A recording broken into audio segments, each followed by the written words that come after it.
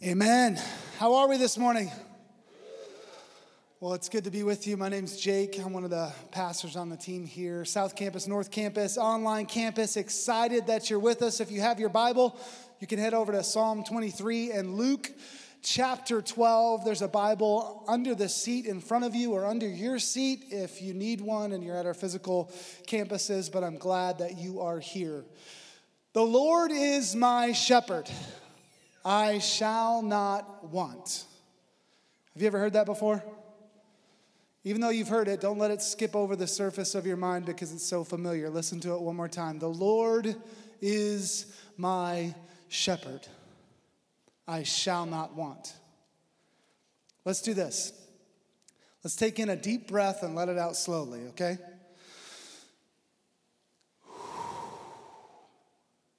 Because God is my shepherd, I shall not want.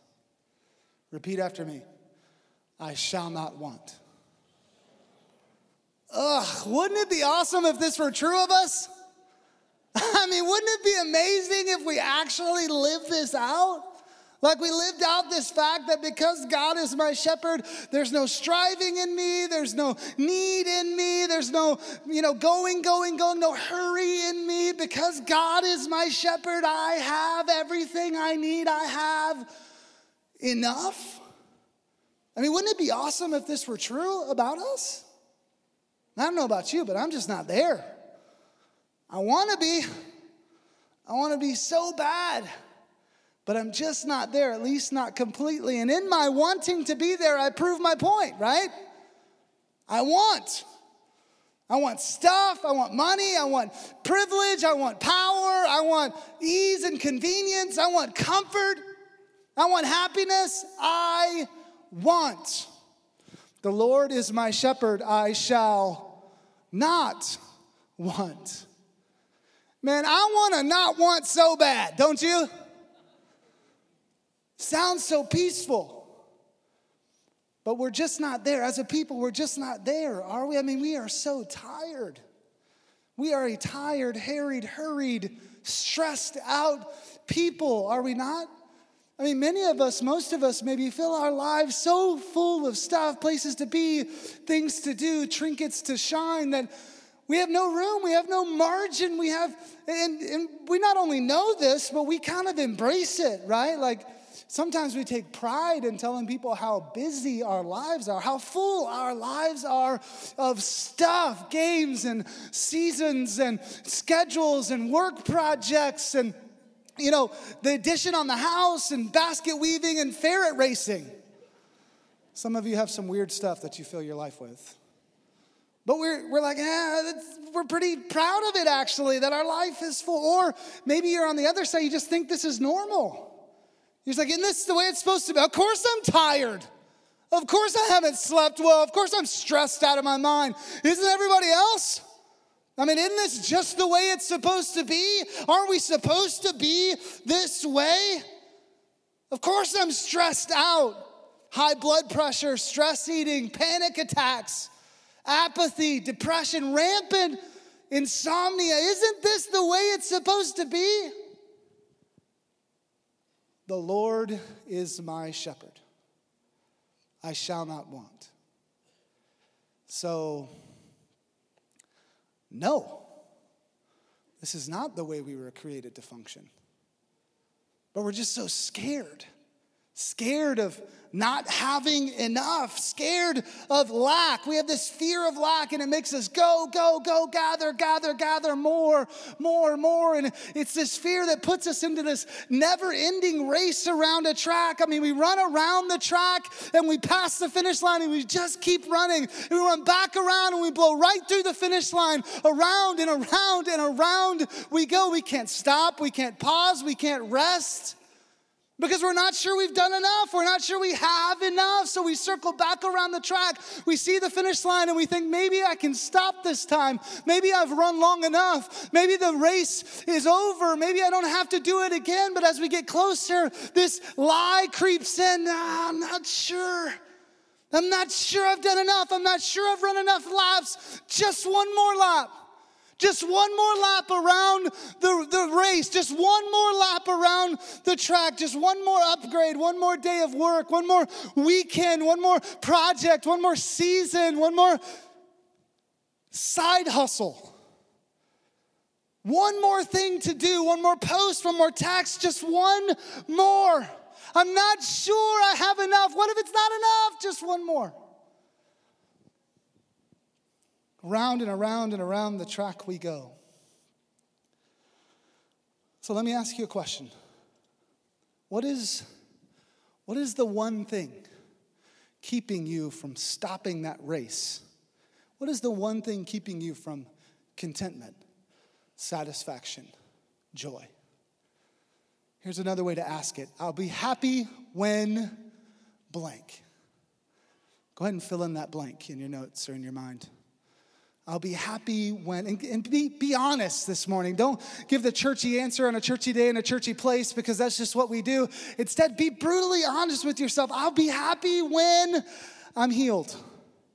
I'll be happy when I'm promoted. I'll be happy when I'm the boss. I'll be happy when I have kids. I'll be happy when I'm married. I'll be happy when I make X amount of money. I'll be happy when I live in this house. I'll be happy when I drive this car. I'll be happy when what? How would you finish that statement? Be brutally honest. And with that brutally honest answer in your mind, let me ask you another question. What if it never happens? What if you never get the thing that you put in the blank? Your circumstance never changes. Your dream never comes true. Maybe you're unsure, like, well, I don't know what would happen. Or maybe you say, oh, I'd be fine without that as long as I had fill in the blank. If you're unsure or you're just swapping out what you had in the blank, then you know that you're on this never-ending race around the track trying to fill your life with something so that you can find satisfaction, passing the finish line over and over and over and over. And really, it comes down to this. Here's where most of us are at. I'll be happy when I have enough. It's this kind of nebulous thing. We never really get there, right? I'll be happy when I have enough time, enough people, enough love, enough money, enough influence, enough. It's this open-ended thing that we never really attain. We never really get there. I mean, we're on this perpetual state, in this perpetual state of want, scared that we won't have enough. Because we just keep moving the goalposts, changing the thing that we need in order to be satisfied. I'm sure you've experienced this before like I have, but when I was in college, I thought as soon as I graduate, I'll be content. And then when I was in an apartment, when I was first married, I thought when I own my own house, I'll be content. And when I was a missionary in China, I thought when I get the language down, I'll be content. And even now, like I was a lead pastor before coming here last year. For 7 years, I was a lead pastor. And I really think I should still be a lead pastor, but it was out of my control. And here I am, and I'm very happy and very fulfilled. And yet I'm still thinking God wants me to do that thing. I'm still trying to fill in the blank. I'm still striving. I'm still on this race that never ends. It's never enough. It's exhausting. I mean, is this what God wants for us? Is this what Jesus came and died on the cross and rose again to provide? The Lord is my shepherd. I shall not want. One time Jesus was talking about this very thing because this is not a new problem. It's been happening for a while. Luke chapter 12, we're not the first people to have this fear of lack, but Jesus had just told, we're going to read a passage, and just before this, Jesus told this parable about this rich fool who, driven by this fear of lack and not having enough, amassed this great fortune and put it in barns. And then he said, you know what, I'm just going to kick back and relax. And the day he said that, he died. And he was faced with this fact that he had just invested his whole life in what turned out to be basically monopoly money. I mean, it was worthless. I mean, he was like you and me, driven by a fear of lack, hoarding, trying to satisfy himself, get enough for himself. And he found out it was nothing. It added up to nothing. Whew, it's scary, right? Terrifying even, at least heartbreaking. Read it this week, but when Jesus finishes that parable, he just kind of leaves it there. He does this like mic drop thing, and he just leaves it for the crowd to figure out. He just throws this parable out there. Then he turns to his disciples, the people who are on his team, supposed to be in the know, the guys in the know, and he says this to them and to you and me, starting in verse 22 of Luke 12. And he said to his disciples, "Therefore I tell you, do not be anxious about your life, what you will eat, nor about your body, what you will put on. For life is more than food, and the body more than clothing." In a parallel passage in Matthew, the NLT actually has that this way. It says, "That's why I tell you not to worry about everyday life, whether you have enough." Don't worry whether you have enough. Jesus is going, you don't need to worry. You don't need to be like this rich fool I just told the story about, always worrying about having enough, because God is going to give you enough. But he's not saying don't prepare. Jesus is not saying, that we shouldn't plan, look ahead, budget. But he is saying that we should get rid of this destructive fear of lack that would subtract God from the equation of the future. Because the thing is, guys, we can't fix this on our own. Like, we can't just say, I shall not want, I shall not want, I shall not want 3 times and we're good to go. Like, that's not the way this works. We can't fix this in our own power by positive thinking or whatever. We can't do it. And yet that's how we usually respond to this problem, right? We just double down. We just go, well, I'm just going to work harder. I'm just going to get more. There's got to be a time when I'll have enough. I'm just going to amass more and hoard more and get more and move faster so that I can get more stuff, and then it'll be enough. And listen, it's that moment when we decide to step on that track and start running that never-ending race without God, when we decide to go apart from God and try to gather as much as we can to satisfy ourselves, it's that moment, that decision, that leads to where most of us are right now. Exhausted, worried, anxious. And after all of our effort and all the stuff we've gathered, still scared.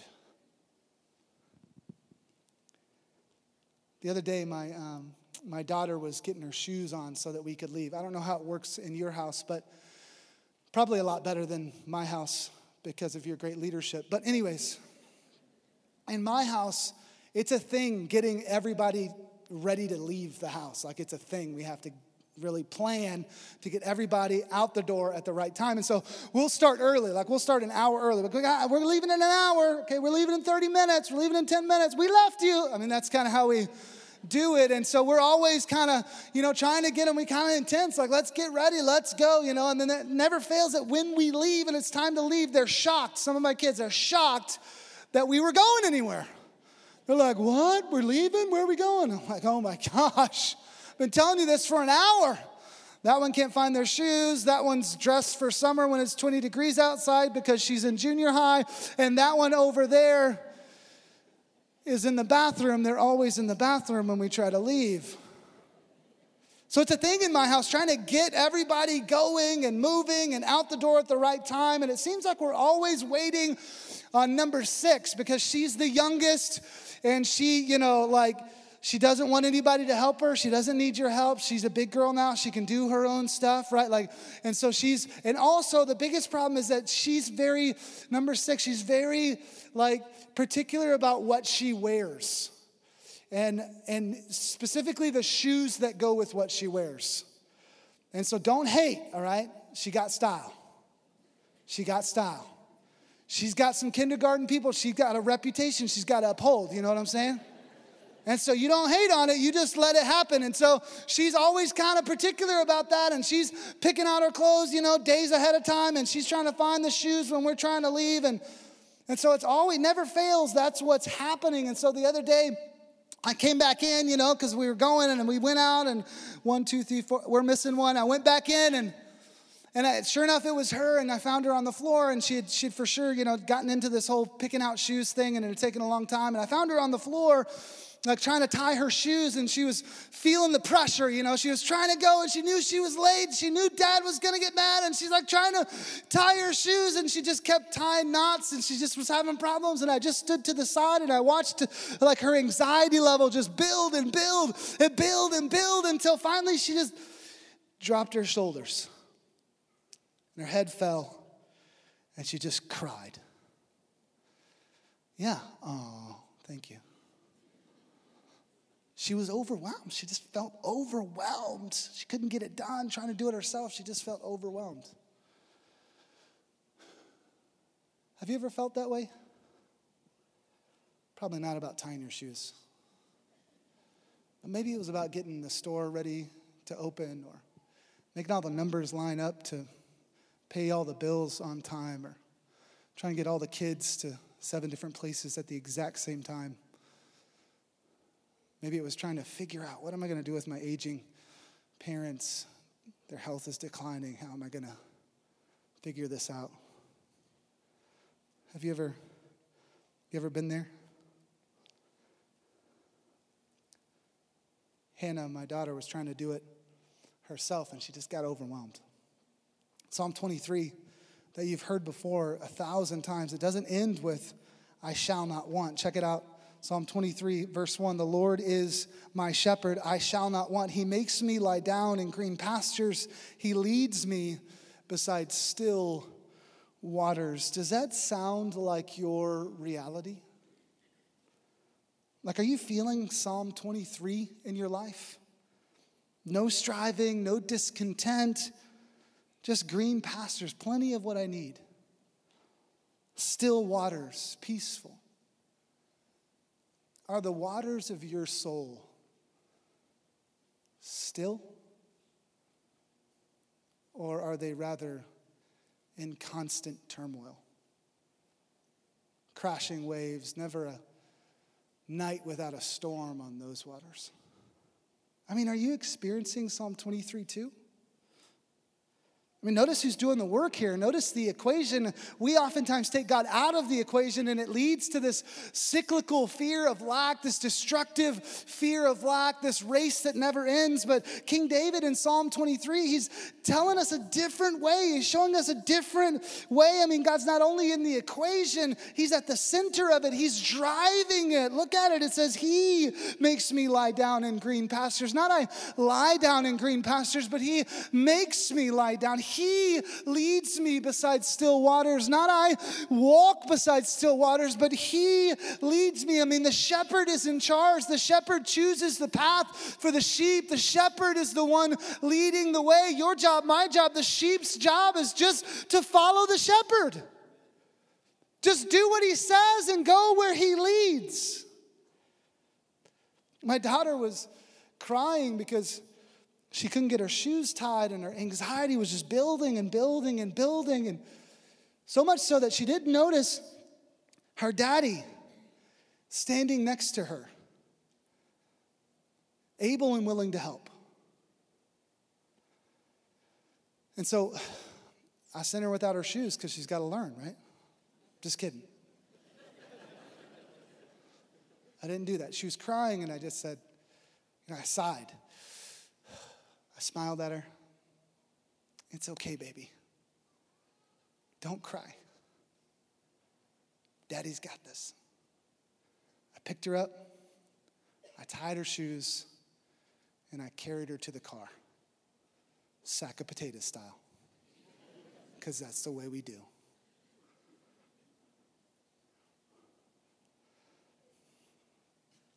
How's your anxiety level lately? I mean, are you worried about getting enough? Are you tired? Man, running around that track over and over and over, passing the finish line, never stopping. You must be tired. Sometimes I feel so tired. But maybe we just got to look at the shepherd. Maybe if we put our eyes on him and did what he told us to do, maybe we could finally rest. Maybe we could finally get some sleep. Maybe we wouldn't have to worry. I'm reminded of Isaiah 26:3. It says, you keep him in perfect peace whose mind is stayed on you. Why? Because he trusts in you. The Lord is my shepherd. I shall not want. He makes me lie down in green pastures. He leads me beside still waters. Perfect peace because I trust him. So here's where the rubber meets the road today.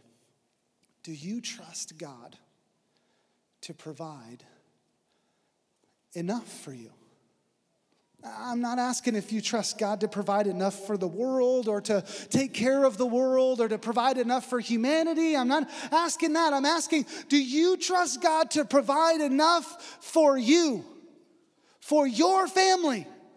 Do you trust God to give you everything you need? Because if we did trust God to give us what we need and to give us enough, then we wouldn't be running that never-ending race, and we probably would have answered that first question about what we need to be happy a little differently, right?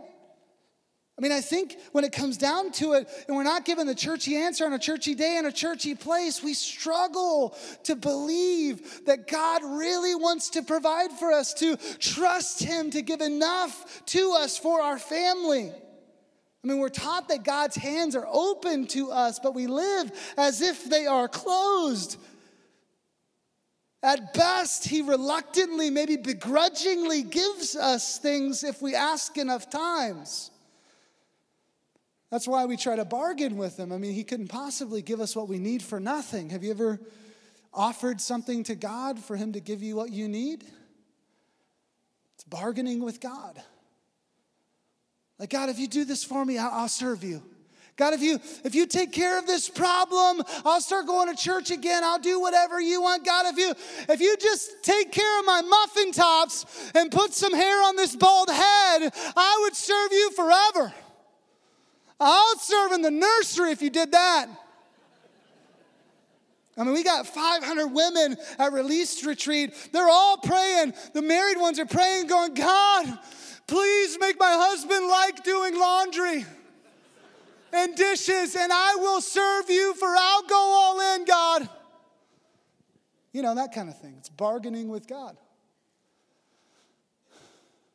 God, if you heal my mom, I'll read my Bible every day. If you give me the promotion, I'll start tithing. If you find me a man and help me get married, I'll never drink again. Have you ever bargained with God? It's proof that we don't actually believe that he wants to give us what we need, that he wants to give us good things, that he has the best in mind for us. In Luke 12, the disciples were in the same place. Look back there. Luke 12, we're going to look at verse 32 in a minute. Same passage as earlier. Jesus is telling his disciples and you and me not to worry about getting enough, making enough, finding enough, having enough for you and your family. Don't worry about that. And if you've been in church long or been following Christ long, you may have read this whole passage. It's the one where Jesus talks about the birds and the lilies. And he says, you know, the birds don't have to gather food, and yet God, your Father, he provides food for them. And then the lilies, they're beautiful, but they don't have to worry about what they're going to wear because God provides that. And he goes, well, you know, how much more valuable are you than birds and flowers, right? And then I imagine Jesus, he just kind of pauses for a minute. And he looks at his disciples and he sees how fearful they are. When they're consumed by this fear of lack, this fear that they're not going to have enough. They're like you and me, like they're scared they're not going to be taken care of. They're hurried and harried and stressed out and freaking out. And I imagine Jesus' heart is just broken for them. And he sees their fear and he just kind of sighs. And he smiles, kind of like a dad, sighing and smiling at his daughter who can't tie her shoes fast enough. And then he says this, verse 32, "Fear not, little flock, for it is your Father's good pleasure to give you the kingdom." Do you hear what he's saying? Fear not, little flock. In other words, it's okay, baby, don't cry. It's your Father's good pleasure to give you the kingdom. And in other words, Daddy's got this. You don't have to worry about this. I mean, what does this mean for us? It's huge. It means God isn't holding out on you. Neither is he giving out of obligation. Your Father loves to provide all you need. Providing for you brings him joy. Do you believe that? Providing for you brings him joy.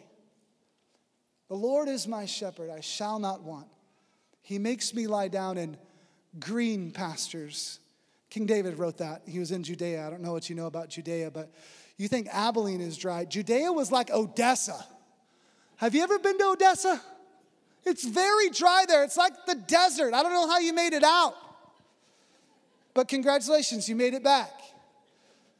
You think Abilene's dry, man. Judea was much drier. So when you're talking about a shepherd leading sheep to green pastures, there's not a lot of naturally occurring green pastures in the desert of Judea. And so we're talking about a shepherd preparing some green pastures, maybe moving rocks out of the way so grass can grow, maybe trying to figure out irrigation or something like that. I mean, he's not just leading the sheep to green pastures, he's leading the sheep to green pastures that he has already prepared for them ahead of time. Beloved, God's not holding out on you. He is lovingly going the extra mile to provide all that you need. All you have to do, all I have to do is lie down. Just lie down in his finished work. He's already done it. I mean, provider is one of God's names, right? Genesis 22, Jehovah Jireh literally means God will provide. His name is God will provide. And so far we've been talking about physical provision, like I shall not want for money, I shall not want for clothing or food. But man, your biggest problem isn't physical. I mean, your biggest problem isn't what we generally worry about, tasks and a busy life and finances and relational strife. I mean, it's not really all that stuff. That's not our biggest problem. Our greatest lack isn't physical, it's spiritual. Our greatest problem is that you and I were born on the wrong side of a war. You and I were born fighting against God and his goodness. Colossians 1 says that you're not citizens of heaven when you were born. You're citizens of the enemy's domain. Fighting against God, willfully fighting against God. We're the rebels fighting against the good and just king. And because of that, we're headed to hell. It's the right and just punishment for somebody who tries to usurp the king. And there's no way out. There's no way to change your citizenship. There's no way to change my citizenship. There's no way out of this problem. I mean, you can start trying to act like the ones who are on the other side of the battlefield. You can wear their uniforms and you can say what they say, but they're not going to let you in. You're not going to get in. You can't get in. There's no way to change this. No way to get to the other side, man. Let's forget our bills for just a second. Forget where you got to take the kids after service. Forget the problem at your workplace. Your greatest lack isn't physical, it's spiritual. You're a sheep, I'm a sheep. And neither of us can create green pastures and still waters for our souls. We need a shepherd. I mean, we need a way out. We need a shepherd to provide a way from here, fighting against the king, to there, fighting for the king. We need somebody to help us, a way to get out of the desert and off the path to hell, and instead on a path that gets to green pastures and still waters. We need a shepherd. You and I were born with this great need, this great lack, and it should cause us to fear a little. I mean, it should give us some godly fear. Godly sorrow, the Bible calls it. It should cause us to try to seek a way out and figure out somebody to help us and kind of feel our way towards God and hopefully find the shepherd. That's what Acts 17 says. Beloved, let me be very clear. The shepherd is Jesus.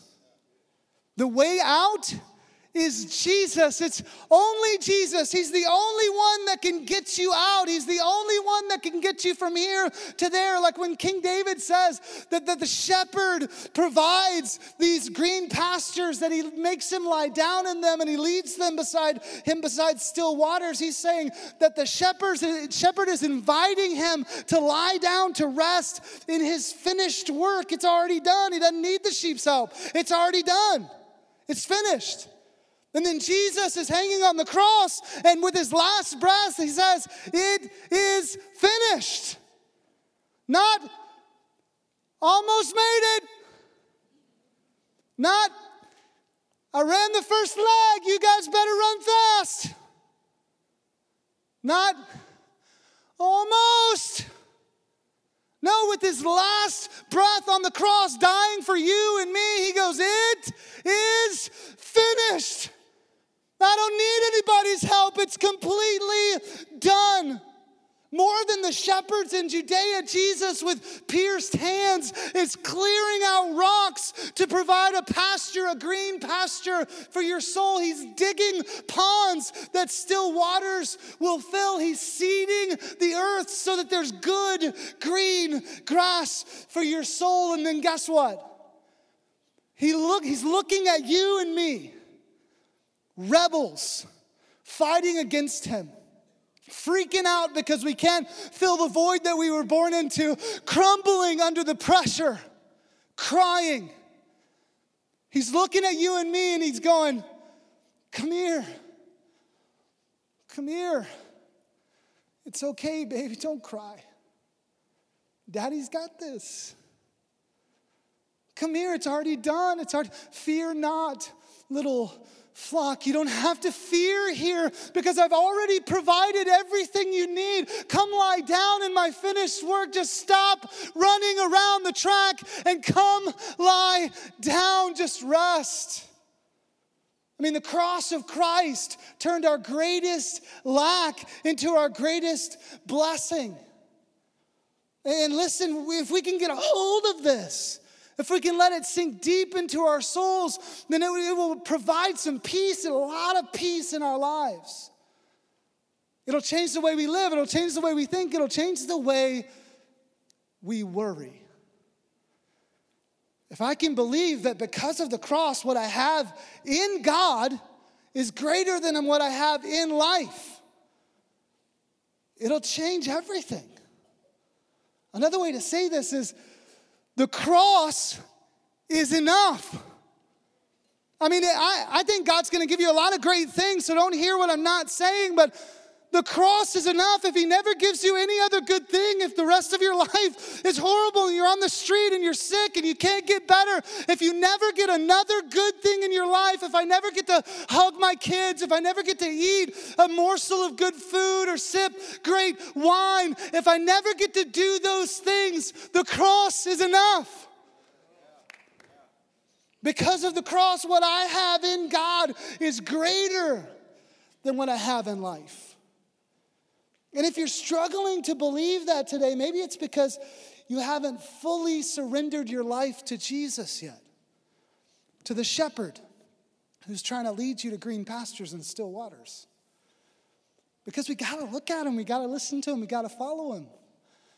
The shepherd isn't going to force it. He's a good shepherd. He's not going to force you. So let's look at that first question, first blank I talked to you about. Again, I'll be happy when blank. The only right answer for that is I will be happy when I trust God to provide. I'll be happy when I trust God to provide. The Lord is my shepherd. I shall not want. He makes me lie down in green pastures. He leads me beside still waters. Do this with me again. Take in a deep breath. Let it out slowly. Because God is my shepherd. I shall not want. Repeat after me again. I shall not want. Jesus, we need your help. Holy Spirit, we ask that you would fill this place, our hearts, our minds. Like we said earlier, man, I want to not want so bad, but I can't manufacture it on my own. So Holy Spirit, we're asking for you to bridge this gap. For you to turn our heads and our eyes towards the shepherd, the good shepherd. For you to turn our focus off of ourselves, like digging deep within ourselves to find willpower and ability and skill and gumption to do something and change something, that you would turn our focus off of that and that you would turn our focus onto you, to follow you, to listen to you, to lie down in your finished work, to be secure there. As we continue in an attitude of prayer with our heads bowed and our eyes closed, I just want to offer you a moment of response. And it's a pretty easy one because heads are bowed and eyes are closed and nobody's looking around. But I just want to give you a moment just to say, man, I've been struggling with this fear of lack thing, this fear of not having enough. And today I want to lay that down at Jesus' feet. I'm asking the Holy Spirit to help me trust the shepherd, that Isaiah passage, that if our mind is stayed on him, then he gives us peace because we trust in him. If that's you and you're going, man, I want that. I'm not really there. And I want to lay down this fear of lack. And I want to move closer to this trust. I want to leave here a little different than I came in, a little closer to the shepherd and trusting him to provide. If that's you, I just want to pray for you and give you a second to respond. So would you just lift your hand for me? Yeah, I see those hands. Yeah, hands going up all over. Let me just hold your hand up. Keep it up. Lord, I pray for those who have their hands raised who would say, yeah, man, I don't have this figured out and I need the Spirit's help in this. I need God to unclench my fists off the things of this world, trying to get enough, and instead to trust that his hands are open to provide. Lord, I pray, Holy Spirit, would you right now, just in the name of Jesus, just change this in our hearts. Give us new revelation to rest, to lie down in your green pastures. I'm praying for a supernatural work in those who would say, I don't want this fear of lack. In Jesus' name, we're praying that it goes and that instead it's replaced by this trust in you. You can put your hands down as we continue in an attitude of prayer just for a moment longer. I feel like I would be remiss if I didn't offer you a chance to make a decision for Jesus today. We talked about Jesus hanging on the cross, dying for you and for me, and saying, it is finished. And that's where the foundation of this whole thing is trusting in the cross, that the cross is enough. And you're going, man, I don't have that kind of trust because I have yet to give my life over to this Jesus. I haven't fully said I'm going to follow the shepherd. I haven't fully surrendered my life over to him. But right now, the Holy Spirit is drawing you in, drawing you to him, drawing you to a decision, a moment in your life that's going to change all moments from this day forward. If that's you and you'd say, man, I want to give my life over to Jesus completely. I'm honest enough to say I have not done that, and I want to follow the shepherd. I want the good shepherd in my life. I'm running around in circles on this track. I don't want to do that anymore. I want Jesus. If that's you, whether you're online campus, North Campus, South Campus, I want to give you a chance to respond. If you want to give your life over to Jesus, let me pray for you. Just raise your hand so I can pray for you. Yeah, I see that hand. Anyone else? Yeah. Mm-hmm. Yep, I see those in the back over there. Let me just hold your hand up. Let me just pray. Jesus, I pray that you would protect the seed that was planted today, that this would be a life-changing moment in these people's lives, that angels are rejoicing in heaven because of what just happened 5 seconds ago as they raised their hand and said, I want Jesus. I pray, God, that they move from this place, not towards independence, but towards dependence on you and your Spirit, that they lay down all fear of lack and this idea that they have to figure it out themselves, and instead they lie down in your green pastures. They trust you. God, I think about how you said, there's different kinds of soils and different kinds of hearts, and I just pray that this is good soil, that these hearts are full of good soil, that this seed of your gospel goes there. It's planted deep. It takes root. It bears fruit. I pray that they, right now, right at the end of this service, that they get prayer, that they tell somebody the decision they've made, that they get baptized. I pray, God, for next steps. And I thank you for saving souls. We need you, God. We need you. It's in your name that we pray. Everybody said, amen.